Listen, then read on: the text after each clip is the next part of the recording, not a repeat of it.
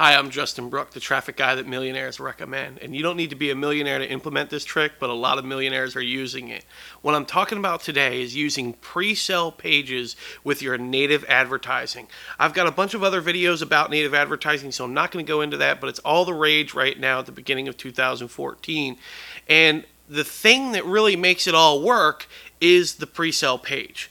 So the way that native advertising works is it's disguised advertising because it's within the content and it looks like more content.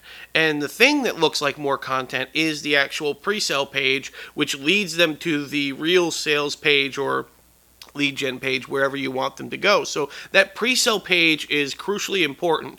To come up with the topic of your pre-sale page, you should think about two questions, and you're going to want to write these down. The first question is, what is the hair on fire problem that your market has? And then the second question is, what is the superpower that they wish they had? Think of those two questions and you'll come up with what the topic of your pre-sale page should be. Now let's talk about how to actually write the pre-sale page. So I'm going to start at the top of the pre-sale page and we're going to work our way down. Essentially what you want to do at the top, you want to remind them what the problem is, and then as you move down towards the bottom, you want to allude to what the solution might be. You always want to start out with a yes set. A yes set is an NLP trick or a hypnotism trick that gets people to be in agreement with you. For example, if I say, "Are you watching this video right now?" In your mind, you're saying yes. And now we're in agreement. So what you want to do at the beginning is you want to get that person to say yes a couple of times. So now they start trusting you. Now they start realizing that you understand the problem that they have, that you understand what they're going through, and now you're in agreement.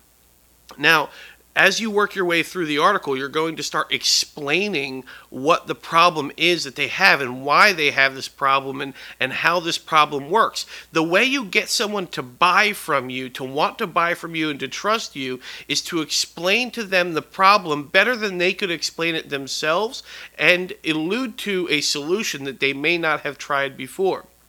So you're going to start out with the yes sets. You're going to explain why the problem is happening. I highly recommend that you go out and you look up some data. If it's a health problem, go to PubMed and find some statistics, find some research, some studies, do some Googling, do your homework, get some data, because that will make it so much more believable, and all sales comes down to trust, right? Okay, so the yes sets, you're explaining the problem, you're dropping data on them, and now you want to start alluding to what the solution may be. And again, use that data, use your Googling powers to come up with some solutions, some case studies that of other people who have used the solution. Don't let it out of the bag yet. What you want to do is you want to allude to proof, you want to allude to the solution, show some proof that this solution has worked for other people, and then get them to click to close the loop. That's how it all works. So this whole pre-sale page is kind of juicing them up, getting them inspired, reminding them of the problem that they have, alluding to a solution, and then in order to find out what that solution actually is, they have to click a link at the bottom of the page to go to the solution, and that should be the sales page or the lead gen page, wherever you want them to go. And that's how you make a killer pre-sale page.